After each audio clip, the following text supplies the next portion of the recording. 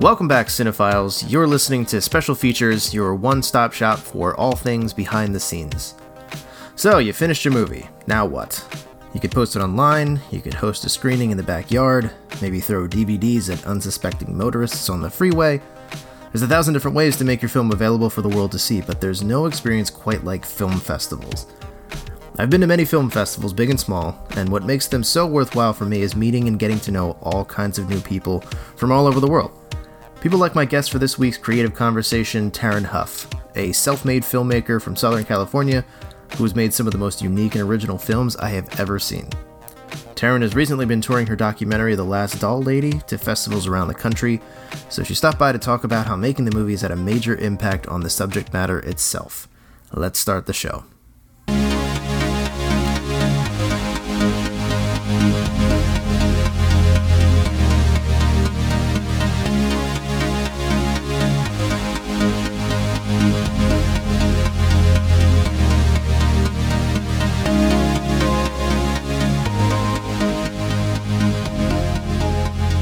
Taryn, welcome to Special Features. How you doing? I'm doing good. Thank you for having me. This is very exciting. This is my first podcast. Oh, wow. We get to be your first. That's always, it's an honor. Yeah, no pressure, no pressure. No pressure at all. You better be good. Yeah, I'll compare every podcast to this experience. Everything will get compared to this, yeah. We will ruin you for all other podcasts. All right. That sounds great. So how are things out in Southern California? They are good. We are having a very overcast day today, which is not so much fun. People think it's all sunshine and rainbows out here. It's not, my friend. Okay. It's been raining for 5 straight days here in Pennsylvania. So. Oh, well. Yeah. I mean, it was like 80 a couple days ago, so I guess I can't complain too much. Well, well, like the sun will come out tomorrow kind of thing. We don't know anymore if the sun is coming out tomorrow. You're like, at least you in Southern California, at some point the sun is going to come back. Well, eventually it will be tomorrow, though. So that song is true. You just keep singing it every day. And at one point it will be. But will the sun come out? I don't know. Well, that's a good point. You know what, though? Our weather sometimes, we've been going through Santa Ana winds. Do you know what those are? Mm-hmm, yeah. Oh my God, they're terrible. They're oven-like heat, crazy gusts, everybody's sinuses. It's like an episode of The Walking Dead. Everybody is just a mess out here. It's like red eyes. No one feels good. I don't think I've ever been in California around this time of year. So do the cars all get green, like with a film of pollen, like they do out here? It's not quite that bad. It's more the wind kind of keeps everything clean, which is odd because you'd be like, oh, it's clean. There's no pollen. It knocks all the pollen off the trees. It just pushes it right into your system. Okay. Well, that's I guess that's one way to do it. Here, you walk outside, if there's like a parking lot or like a bunch of cars in your area, you'll walk out and you'll see like everything has this little bit of a green tint to it at a certain angle, and you get up close to it and it's just like this dust of pollen that you're like, don't touch it and touch your eye because you won't be able to see for the rest of the day. Oh my gosh. We don't have that. Our whole thing is you park in a parking lot and your car will be covered with bird poop. That's okay. Out here. Yeah. Not the pollen, but the bird poop. I would take that. I would take that at this point. Ooh. Yeah. I think we're really entertaining so far. I don't know how you feel about it. But. I'm enjoying it. I like starting off the day with podcast. Yeah, like pollen and poop, and it's just bantering. Yeah. So I guess I'm kind of excited about this conversation because everybody else that I have talked to so far are people that I've known for quite a while, and they're local people. So I've had all these conversations before with them. So when I'm having them on the podcast, I'm just kind of rehashing things that I already know. I've known you for quite a while. I think we met in 2010 at a film festival. So I've known you for about as long as I've known most of these other people. But just since you live out on the West Coast, I haven't had the chance to really talk about some of your early influence and stuff. So I'm kind of excited to see kind of where you came from and how you evolved in your style. Because out of all of my filmmaking friends, I would have to say you probably have the most unique style of everybody that does things. So, but keep these expectations low for the answers, my friend. I didn't say it was a good style. Okay, I said it was. I'll take unique. I'll take it. All right. So, like I said, we met. It was 2010. 2010, because before I was married. So it was 2010. No, I think it was at no, Cleveland. no, my friend, you had just gotten married. Oh, that's right. We had just gotten married. Right. Yeah, she was like, we just got married a couple months ago. Right. No, right. Because it was August. That whole festival run that I was on that summer was like, part of it was before I got married, far as be after. So Gotcha. yeah, it was still in between. But yeah, it was Cleveland. It was Indie Gathering out there. That was a fun time. I enjoyed that festival a lot. It was not one that pops up on a lot of radars, but it had a lot of cool characters out there, yourself included. I do too. You know, it's so funny. Indie Gathering, a lot. It seems like people have heard of it or they haven't. Like there's no in between. They've been there before. They've screened. They had a good time, or they're like, "What is this festival in Ohio? I don't get it." I think it's great though. I mean, it's definitely like a mid tier festival. It's not huge, and it's not like Ohio is really centrally located to all 50 states. It's not a hub, no. Yeah, but it's odd. You do get a lot of people from all over the U.S. that attend. I've always made really great connections at that festival. I've always done some great networking, and yeah, there's good films. I like that one. That's a good one. Yeah, I remember that year they had a big stunt expo kind of thing going on. They had a lot of stunt people that were doing their own like tricks. I remember out in the parking lot, one guy was like dancing through fire or something like that. And I was like, you don't see that. How did I miss that? I know. That's Cleveland. It was like at 1 PM. So like, everybody was watching movies. Was like he nobody's with the festival, or was he just dancing through fire? No. He was with it because we were hanging out with him at like the bar downstairs. We were just like, "How did you learn how to do that?" And he's like, "I don't know." Just really, it was kind of, they were like a whole troupe. So there was the big group of guys and girls that all did like stunts, and I guess they were going around. They were one of the panels too, because they were talking about stunt workers and how they do, like how basically their audition process is so much different from everybody else's, where it was more about how you can make the other person look good as opposed to yourself looking good. This guy in particular told a story about how he went to it was like a group audition, and there's all these guys like doing like flips off of walls and these crazy things, and they're trying to like really impress all of the casting directors for these action movies.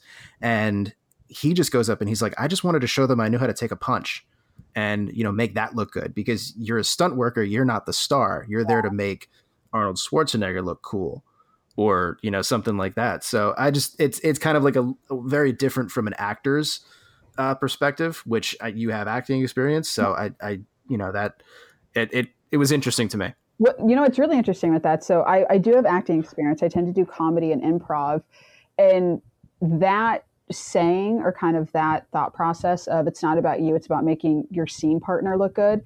That is all about improv. You don't try to be funny when you get up there. You just want to support your partner and help them through the scene, and they'll help you through the scene. And you just end up getting comedy gold out of it. You never want to be the star. Right.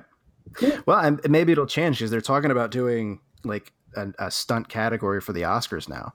Really? So that might kick that up into a gear. And it's honestly, I don't know if exactly what, like for stunt people or for stunt coordinators or something like that, but I think it's becoming like an unsung part of the industry where there's a lot of really cool work going in that really isn't getting a ton of recognition. That I know there's Action on Film Festival in Vegas, which started as an action and stunt film festival, basically. So I know they have a lot of stunt categories, and there's Artemis Film Festival in Southern California that is a women-centric stunt film festival.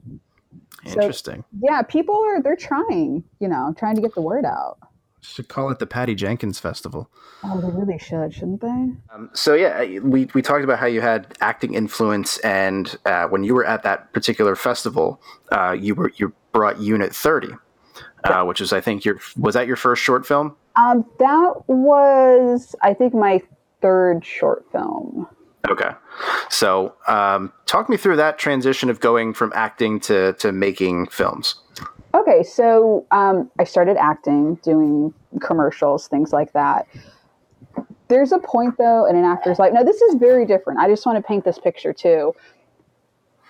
You could film a movie on your phone in 4K, which is mind-blowing. Oh, yeah. A decade ago, that was not the case. I was only solely acting over 15 years ago, not to age myself, but you couldn't film anything on your cell phone. I don't even think really your phone at that time could take a picture. I mean, that's kind of the age we were in, let alone a video.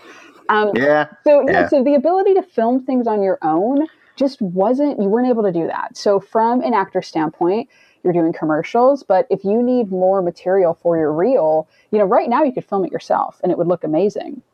You couldn't do that. Oh, yeah. Yeah. So the only way to get this footage was through acting in student films or going through Backstage West, not even the website, but the literal magazine, and just trying to go to auditions. So I fell into a situation where I just had a bunch of residual money coming at once. And I was 19, I lived at home, didn't really have any bills, and I was sitting on a substantial amount of money.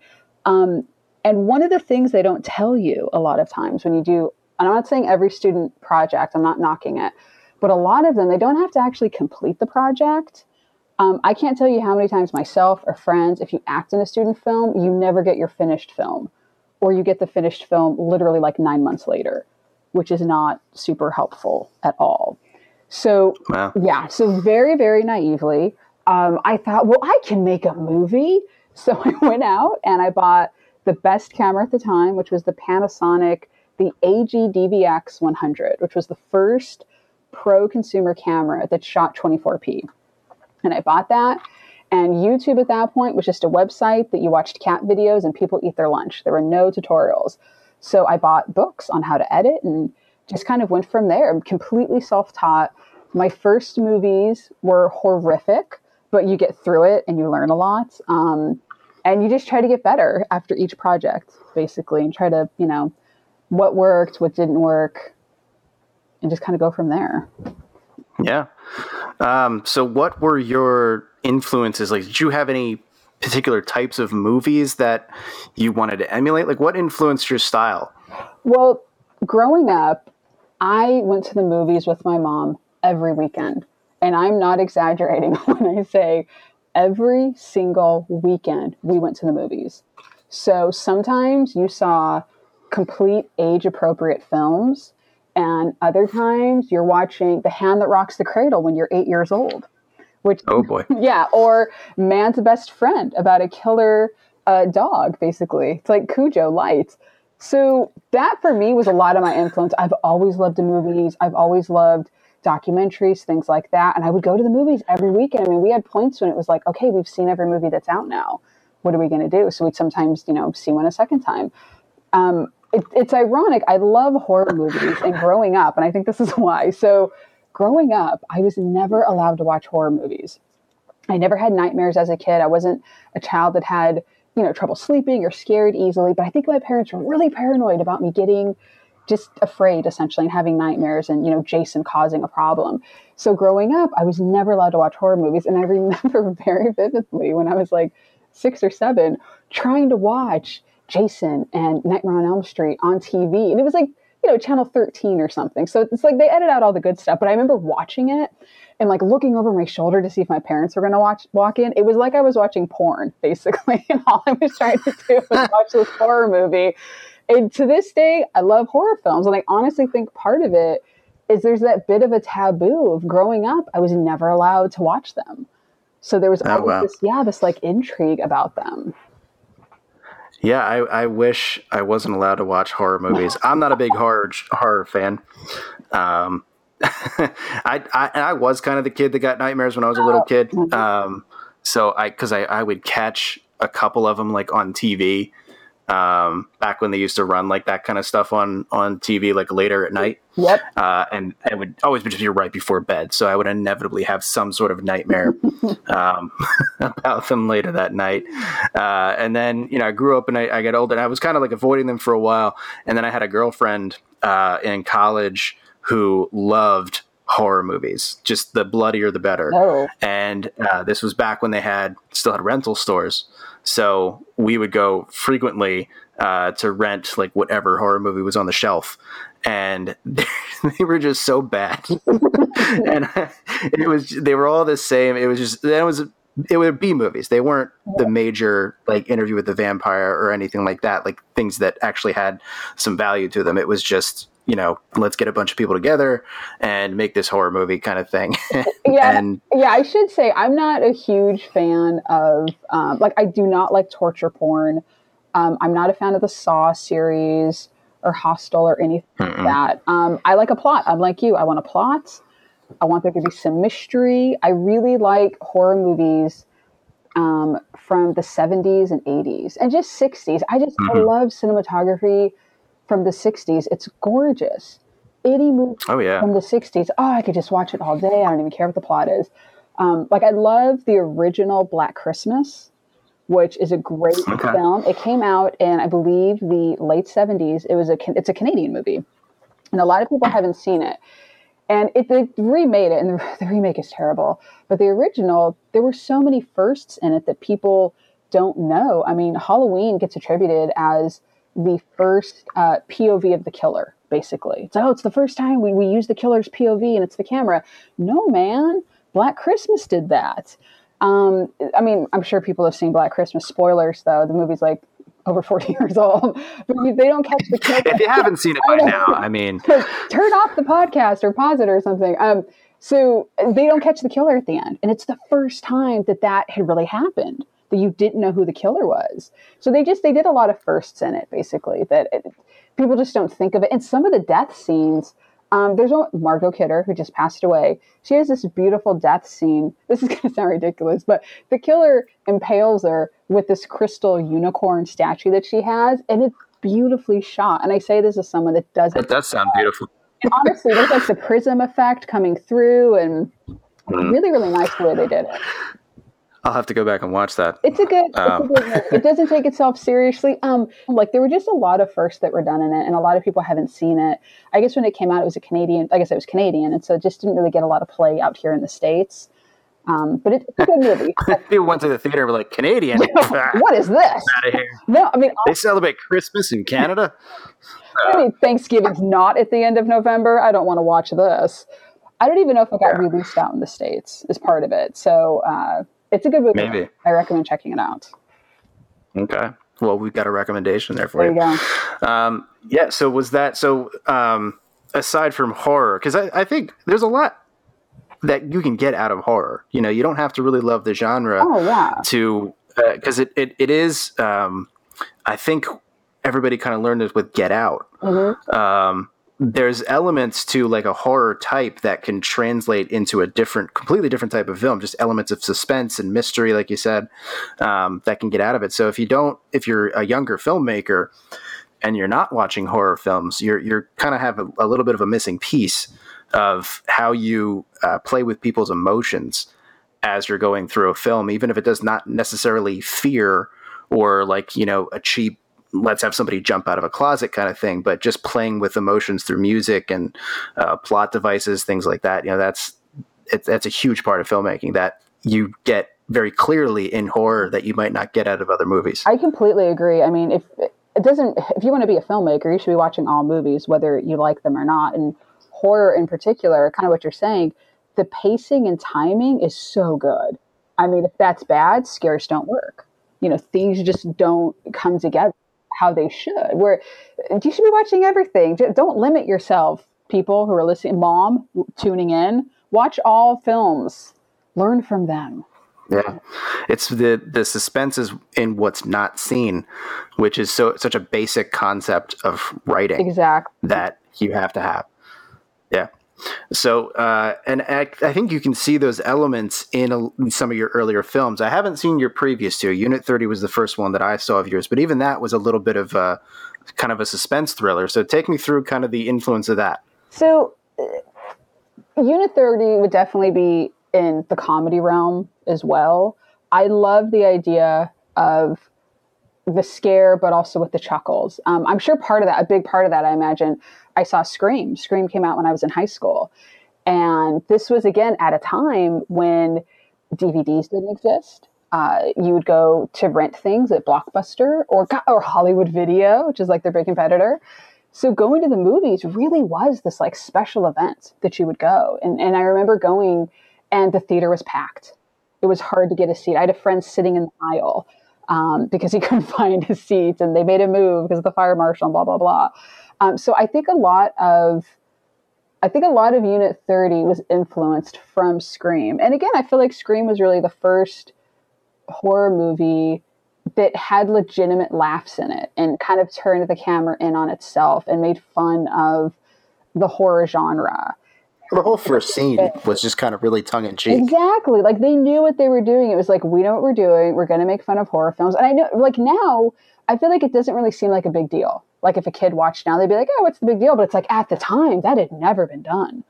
Nothing like that had been done with that level of comedy and that level of intelligence, quite frankly, and kind of that, like, wink, wink, nudge, nudge. So I loved it. I tried to do that a lot with Unit 30, basically. I tried to have a lot of jokes play into it. Big fan of the X-Files, the lead characters in Unit 30. Their names were Mulder and Scully. So had that little nod to them. I forgot about that. Yeah, they are, aren't they? That was my big thing, though. It's just, I love being scared. I love a good mystery. I love suspense. And I think that doesn't always have to be so heavy-handed. I think you can scare someone, then have a laugh right after. I think that's possible. And that's personally what I love. And so that was kind of what, I don't know, made me want to make Unit 30, basically. It was just a fun story.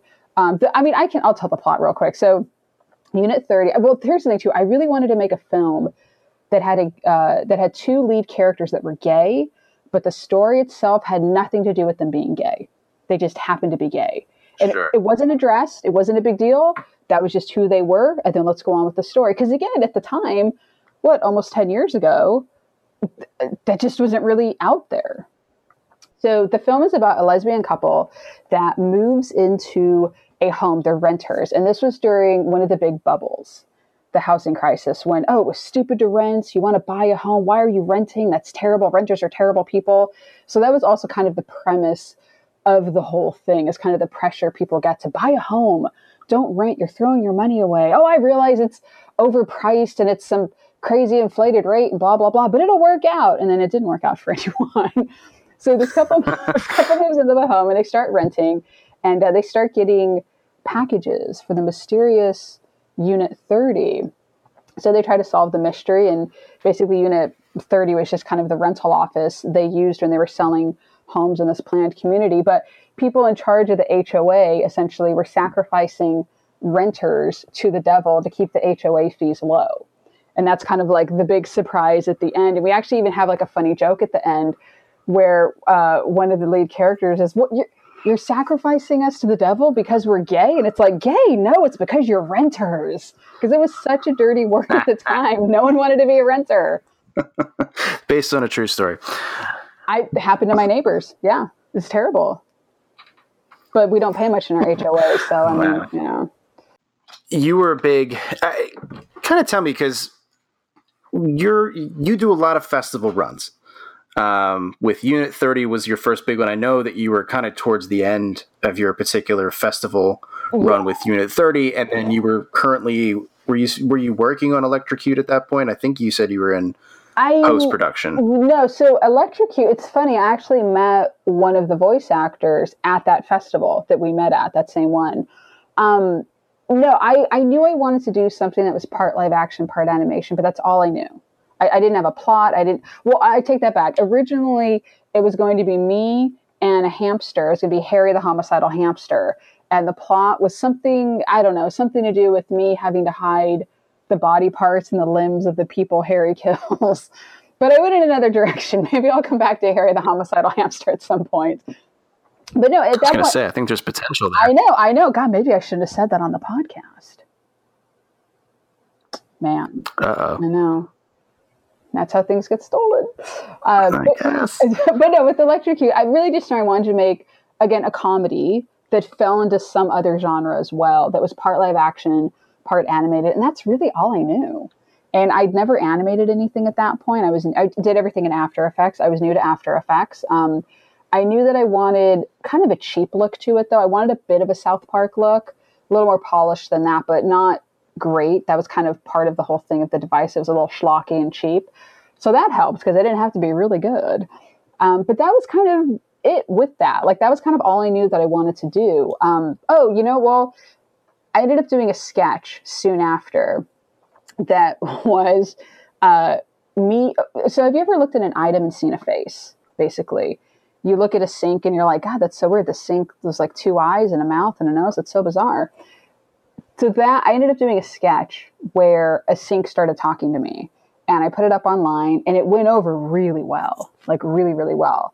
And that was kind of the beginning of Electrocute. That went over well. And again, it was like, how do I make this into something more of objects talking, but animation and comedy, and I guess now kind of the fantasy genre, but it's still kind of dark. I mean, she dies at the end. So that was Electrocute in a nutshell. You were just inside my brain. I hope you enjoyed it. Did you have a little walk around? A little dusty up there? I haven't cleaned it. We're a little scared now. Yeah, I haven't cleaned it for a while, so there's some dust bunnies up there. Yeah.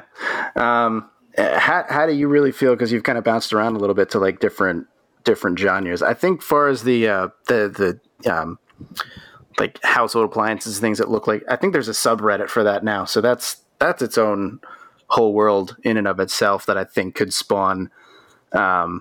It could be an interesting like series kind of thing, or just this person that talks to appliances. I like it, but solves crimes. Oh, maybe they go after Harry the homicidal hamster. It's a big tie-in. That's the main villain, the arch enemy. God, I love it. Is Harry the homicidal hamster? Yeah, but where do you get? Yeah, how do you get from there to Last Doll Lady? Yeah, I know. So here's the funny thing with the Last Doll Lady. So everyone that has met me with the Last Doll Lady at a festival can't believe the other movies I used to make or I've made in the past. And then everyone... Well, I can't blame them. And that's the thing. And everyone that knows me like you do, that met me with these other films, is like, wait, hold on. What is your documentary about? What? Because it's just so not... They don't go together, basically. So the thing with the Last Doll Lady, I love documentaries. I mean, since I was single digits, I've always really enjoyed them. And I always knew that I wanted to make a documentary, but I feel like the subject is key, not just the actual subject of the documentary, but the person themselves. I mean, I really feel that everyone has a story. Everyone has gone through something in their life that would make an incredibly compelling story, but not everyone is likable. And I think that's part of it. I mean, I could make a documentary on someone who, rescues kitties and feeds the homeless, but if that person's an asshole, that movie's not going to go over well, because you can't edit that out. That'd be very tricky to do. So when I met Selma, oh my God, it was just like, this woman is amazing. She's super charming. This has to be told, her story. So yeah, take me through that a little bit, because I saw a rough cut. Okay, yeah. And I haven't seen the finished. Okay, I'll send you a copy of the finished. I'll send you a link if you want. So The Last Doll Lady, I guess I should back up. So there's a program called Dolls for Democracy. It was started in the 1950s, and it was to teach kids why racism is wrong, why you shouldn't judge someone who doesn't look like you or has a disability. It was a great program. And women would buy dolls. They were character dolls of everyone from Helen Keller to Abraham Lincoln. And they became known as doll ladies, because they would go around to schools and they would teach kids with these dolls about why racism is wrong. The program ended up it just basically stopped getting funding in the early 80s, but these women bought the dolls. So if they wanted to keep, giving the presentation, they could. It wasn't a big deal. So Selma, the lead in the documentary, she's 92 years old. She's been giving the program for over 60 years. She was one of the original doll ladies, and now she's the last doll lady. Yeah, so the documentary follows... It tells people about the program, because a lot of people have not heard of the program. They're like, well, what is this? But it really follows Selma and her efforts to basically revitalize the program and get a younger generation interested in it, so the program doesn't die when she passes away, basically. It's a real... So she literally is the last person on Earth that's still doing this presentation. She's literally the last doll lady. Yeah.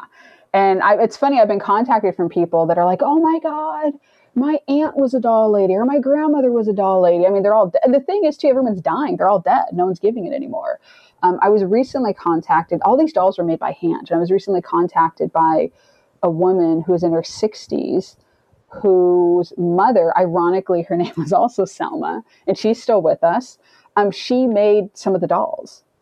So for her, it was a trip to see this movie because it was like, oh my God, these dolls were such a big part of my life. I mean, she remembers coming home and smelling her mom literally baking like these doll heads in the oven and their hands in the oven, and helping her like sew the clothes and turn them inside out and all that. Her dad would make the wooden stands, and it was just such a big part of her childhood.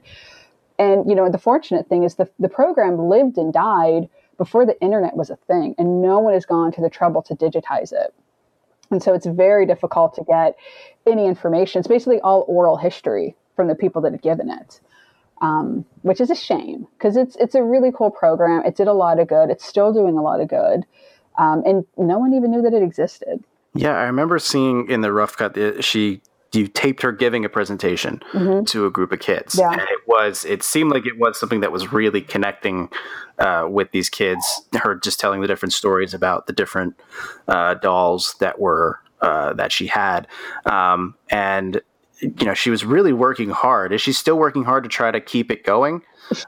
She is. So what's interesting is we got a lot of push from people. I mean, Selma is one of those people. She knows how to get publicity. She knows how to get the word out about things. In the documentary, we do the last adult kind of presentation to try to get more people. And the Orange County Register is a very large paper out here in Southern California. And they came out to basically interview us about the documentary, about the program. And I'm like, oh, okay, this is cool. And I thought it was going to air online, quite frankly. I had no idea. And my mom is like, hey, so I want to let you know I got the paper. And it's the 4th of July edition. And you guys are on the front page. I was like, wait, what? So for me, that was like, oh my God, this is so cool. And I remember calling Selma. And Selma's like, well, we'll see if anybody calls. We'll see. Like, she could care less. Yeah. She doesn't care about her own publicity. Yeah. She's like, I don't care. Whatever. We're on the front page. This is no big deal. This is an old thing for me. Yeah, she really did not care. And it was all about getting the word out to people. So the thing that's a shame, and we kind of showcase this in the documentary, she gives the presentation. And, you know, yes, Selma is 92, but she has completely changed my thought process of aging and what it means to be almost 100. She's incredibly witty, charming.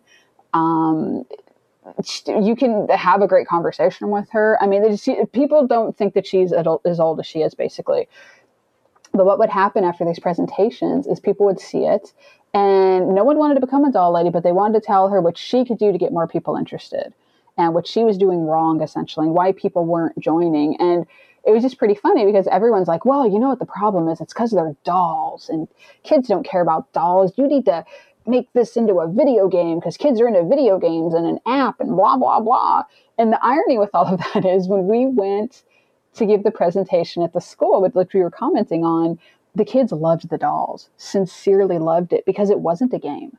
It wasn't an app. It was this tangible thing. Yeah, it's not something that they're used to seeing. Like, it's not, wait, I can touch this? Exactly. It's not on a screen? Wow. Exactly. This is a person. I can hold it and feel the clothing and look at their face and, you know, turn around in my hands. And the kids loved it. And the principal and several teachers came up to me and they were like, wow, you know, she did a really good job. And I'm like, oh, thanks. And they're like, we just want to let you know, the kids really enjoyed it.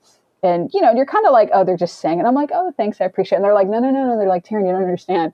They're like, this is a rowdy bunch of kids. If they didn't like it, they would have just started talking and playing and kind of getting up. They wouldn't have stayed seated for the 40-minute presentation, which to me was just a huge compliment and testament, to what Selma's doing. So it looks like now it is going to continue, hopefully. We have some people interested in continuing it in the high desert area, and kind of getting junior high kids involved. And I know Selma has a couple other people who are interested. The big goal with the documentary is to have it air on PBS. And I've been talking to a producer with PBS, and it's actually getting pitched next month in June to possibly air during a telethon. in August or December, which is when they have the big telethon. So the goal and kind of what's getting pitched is basically to have it air during that time and then to have it air nationally after that. And then after that, the goal is just to get the movie into libraries and into schools so kids can see it, and just really see that it's such, without getting political, it's such kind of, there's just a lot of sad things happening. And I think it's really important for kids to realize that there are good people out there. And there are people out there fighting to end racism and fighting to end injustices. And I just think that's really important that kids see that. And Selma's doing that. So, I mean, that's my whole goal with the movie. I don't want to make any money off of it. I just want kids to see it. Sure, 100%. I just remember in the rough cut that you ended on, spoiler alert. Yeah. She had that conversation with a room full of people that might be interested in carrying the thing on, but then none of them came back. Yeah. And I just remember this heartbreaking sequence where you just showed her calling all of the people that showed up and just saying, "Hey, it's Selma. You came out to this meeting. I was just hoping to get you involved in this project still," and just leaving voicemails to people that they came out, but then they didn't want to come back again, and that was so heartbreaking. So it's a little heartwarming for me to hear that there are some people now through the power of this documentary that are reaching out. So tell us, to the tens of listeners that I have, where can we go and find, if somebody wants to become a doll lady, how can they become a doll lady, or how can they contact Selma? If they go to heroesofdemocracy.org, so exactly how you just spell it, heroesofdemocracy.org, O-R-G, that will take you to Selma's website. And on that, it tells you a little bit about the dolls. We have some photos of the dolls. We have a web address to get a hold of them. And just to kind of go back to those interviews that we were talking about, that was probably one of the hardest things to film, because I really, the documentary is done in, cinema verte style, I think it's what it's called, where it's basically kind of a fly on the wall. Like, you are just seeing this unfold. I'm not interacting with anyone. I'm not changing anything. I'm not influencing anything. It's very third person. And that was incredibly difficult because it's Selma's story. And I was editing as we went along, because there is a point, in documentary filmmaking where you're just kind of like, well, okay, let's sit and wait and see what happens. And so we were at that point, and that was just really difficult when people weren't showing up and people were rude. It was hard to see Selma go through that. And there were several meetings. I mean, in the documentary, we only show 2 meetings. We talk about her having others, but we probably had 6 other meetings after that. And there was a woman who Selma thought was going to continue on. She's like, oh, I got a good feeling about her. And I had the opposite feeling. I was like, I don't have a good feeling about her. And I was like, very gently, I guess you'd say, kind of trying to let Selma know my thoughts off camera so she wouldn't get her hopes up. And sure enough, this person just stopped showing up, and she basically ghosted Selma, wouldn't return her phone calls. That was it. And that was really difficult. So it's funny, once the film was done, she really wanted a website. And I was like, I don't want to make the website, during the documentary. So when the documentary was done, I made her Heroes of Democracy website so people could find out about the program and, try to get the word out. So it looks like it will continue on. And we're hoping too, if the film gets picked up to air on PBS, I mean, what better publicity is that? Tons of people would see it. Yeah. And so I think hopefully, I feel like I'm patting myself on the back, but I really feel that through the documentary's festival run, and like I said, hopefully airing on PBS, and then of course once it's done with its festival run at the end of the year, or I think middle of next year, I'm going to make the film free to see online. So I'm just hoping through all of that, we'll find a group, we'll find people that want to do it. Yeah, it's a great. Just that little story about how people are finding you, and the program might carry on is just such a testament to the power of filmmaking and documentary filmmaking, of telling these stories that actually have some kind of meaning. it's not just like in a regular theatrical flick. You can go see the Avengers and you're like, man, that was cool. And you're really excited about it. But this means something to someone. Selma's trying to keep this alive, and you telling her story might actually make that happen for her. And that's amazing. Yeah, I appreciate that. I mean, these are real people. She has legit given 60 years of her life to this program. And I mean, she's one of those people that she was a nurse, and she's always helped people, basically. She lived in a town, and before she knew about the Dolls program, the town didn't have a library. So Selma had a big fundraiser, and they literally built one for kids and got books donated. I want to say that summer or the following summer, some kids drowned in like the local swimming pond. And she's like, it was terrible. It was only a couple feet deep. They just panicked and freaked out, and it happened. So what did Selma do? She started a swim program that summer. So every kid in town would learn how to swim so no one would drown again. She's just that type of person. She's incredibly caring. She really sincerely cares about people, and it comes through. I mean, so during the process of making the film, so Selma's 92, her husband is 93, and they live in a retirement community called Laguna Woods in Southern California. There was a luncheon, and this luncheon was only for people who were over 90 years old. And it was so incredibly inspiring to be in this room filled with probably 100 people, and everyone was over 90. And some of the people in the room were like 107. One was 111. It was unbelievable. But just to give you an idea of how Selma is. So Selma's in this room. She's 91 at the time. And she's noticing people. She's like, oh, look, some of these people, they're not comfortable. So Selma went and passed out these pads for people to sit on just during the banquet, essentially. So instead of kind of like sitting and being quiet and resting, Selma was like, nope, I'm going to pass out these pads for people to sit on so they're comfortable. And it's really a testament to who she is as a person. She's incredibly compassionate, and I just hope more people get to see the movie. That's the goal. Yeah, she sounds like an amazing person. It definitely came through in the documentary, and I would love to be able to meet her someday. I'm sure at 92 she hasn't really been making the festival run with you. Has she come to any of them that might have been local? Yeah, so it's so funny. So she ended up going. We've had 2 local screenings. One she was not able to attend, but the other one she was, and it was our first local screening. And this is at the Culver City Film Festival. The film ended up winning, I want to say, audience favorite documentary at that festival. It was so amazing. So the theater was filled. I mean, it was literally like a sold out theater. It was packed.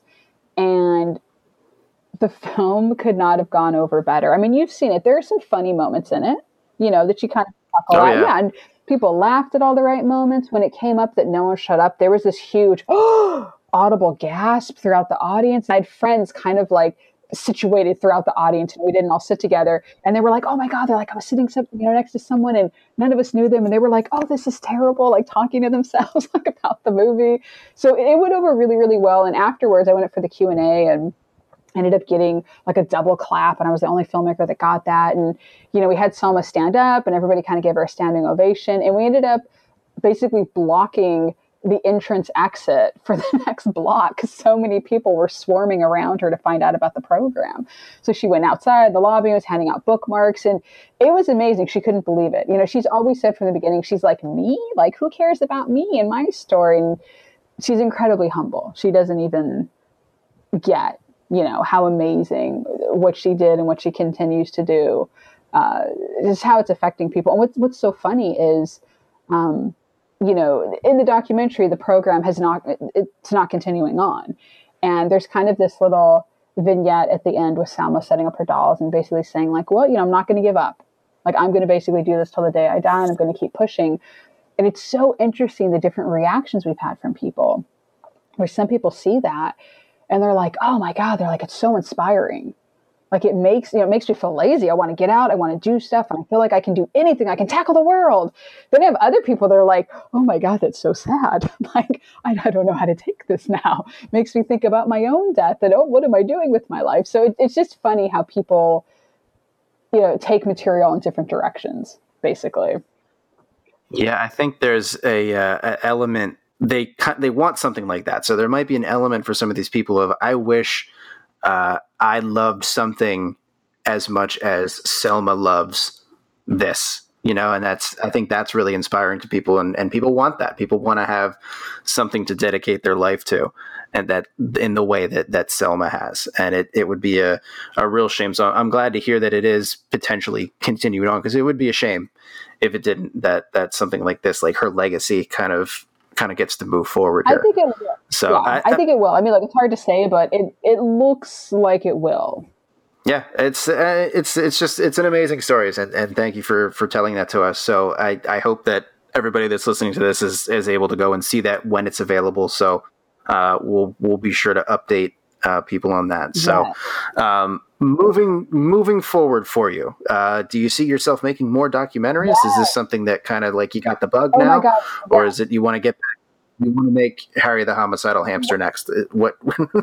Which path are you going to take? I want to make it all. No, I love making documentaries, and it's completely different than narrative. I don't want to like knock any genre, for me personally.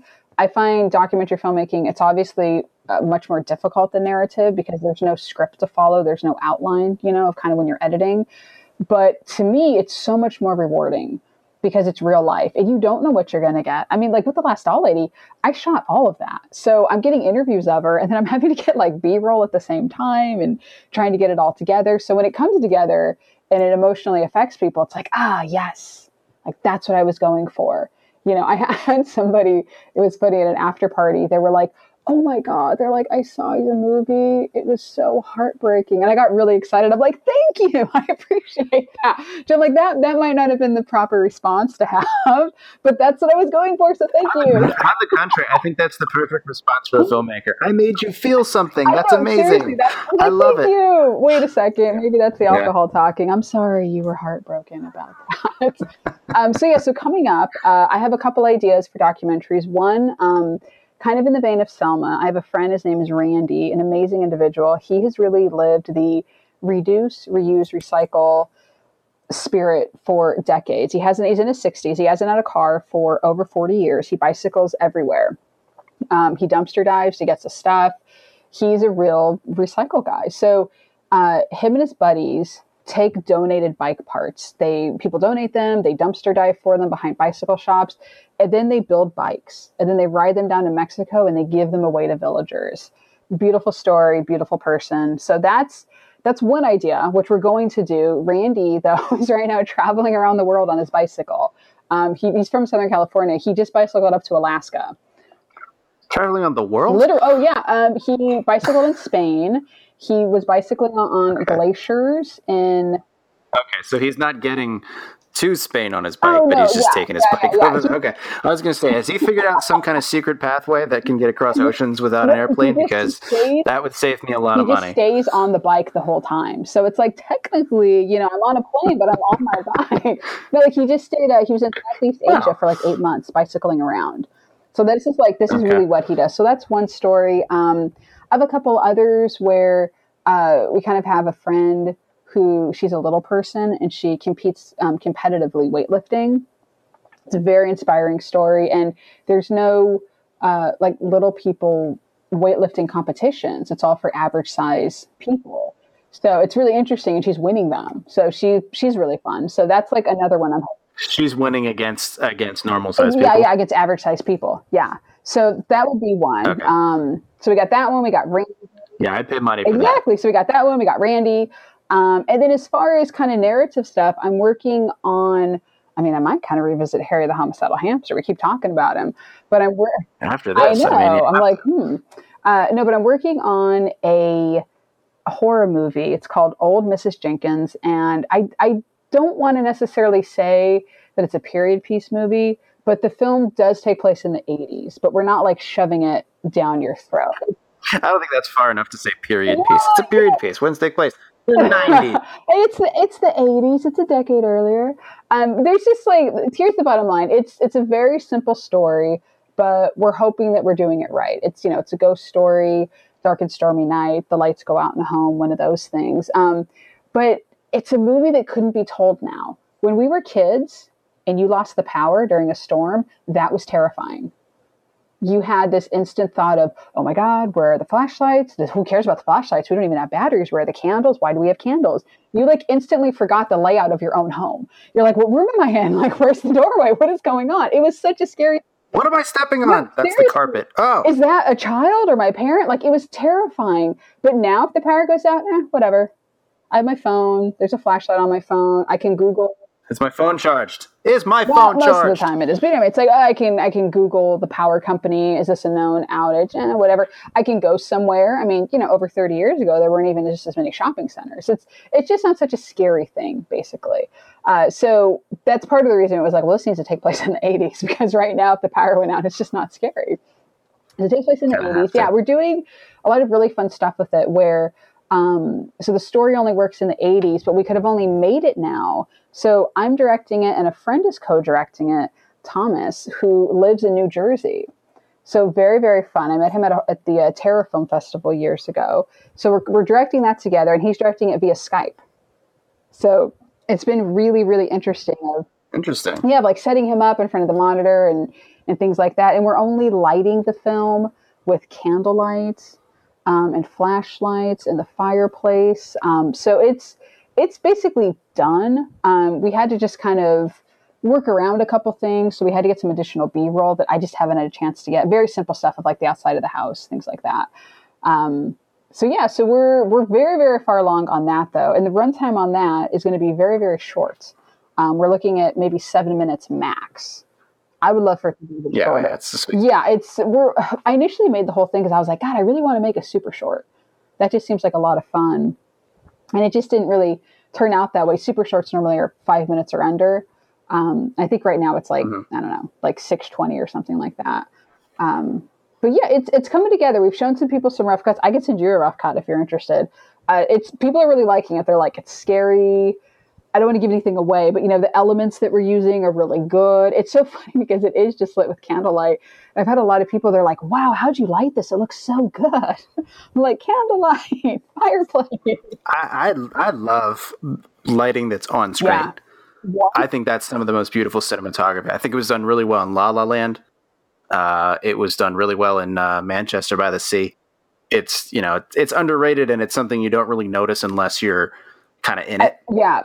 You're kind of in the biz where you kind of like, wow, they're lighting that with that light that's on the screen. Yeah. That is their light source for the entire thing. Exactly. And that's how we did this. And I've had a lot of people, well, personally for me, I love that warmth of candlelight in a scene. I just think it's so amazing. I love an outdoor scene at a party that is just lit with lights. Oh my God. In your movie, there's a scene where the guy goes outside for a party. Did you light that with other lights, or was that just with the lights? No. Was it just the lights that were outside? It's just the Christmas lights, See, yeah. I love that type of thing. Like, that's the best, man. Oh. I think that was one of the most fun. I picked that little spot because they originally, in the script, they weren't supposed to go outside. They were supposed to go to another room. And I kind of saw that lighting out there. I was like, it's bright enough where it's going to appear on screen, but it's nice enough where I can just kind of have it the way it is and not have to worry about rigging up lights here and there. So yeah, I look for that whenever I can. Acoustic Hearts, little plug for you there, my friend. That's one of my favorite things. Don't worry, I plug. You're like, there's just a scrolling bar at the bottom that just says Acoustic Hearts over and over. Acoustic Hearts, yeah. Did you see it? I don't let people listen to the next episode until they watch Acoustic Hearts. What I learned from this episode is that documentaries like The Last Doll Lady can make a real impact on people's lives, and something that was once feared lost forever may now have a chance to live on because of this film. I hope someone listening wants to get involved, and if you do, I have included links in the description for more information. What a tremendous story. A big thanks to Taryn for taking the time to chat. I can't wait to see whatever comes of Harry the Homicidal Hamster. I smell an Oscar. And that's all. If you come across a person you find interesting and think there should be a documentary about them, go make it yourself. Until next time, keep up the great work, and in case I don't see you, good afternoon, good evening, and good night.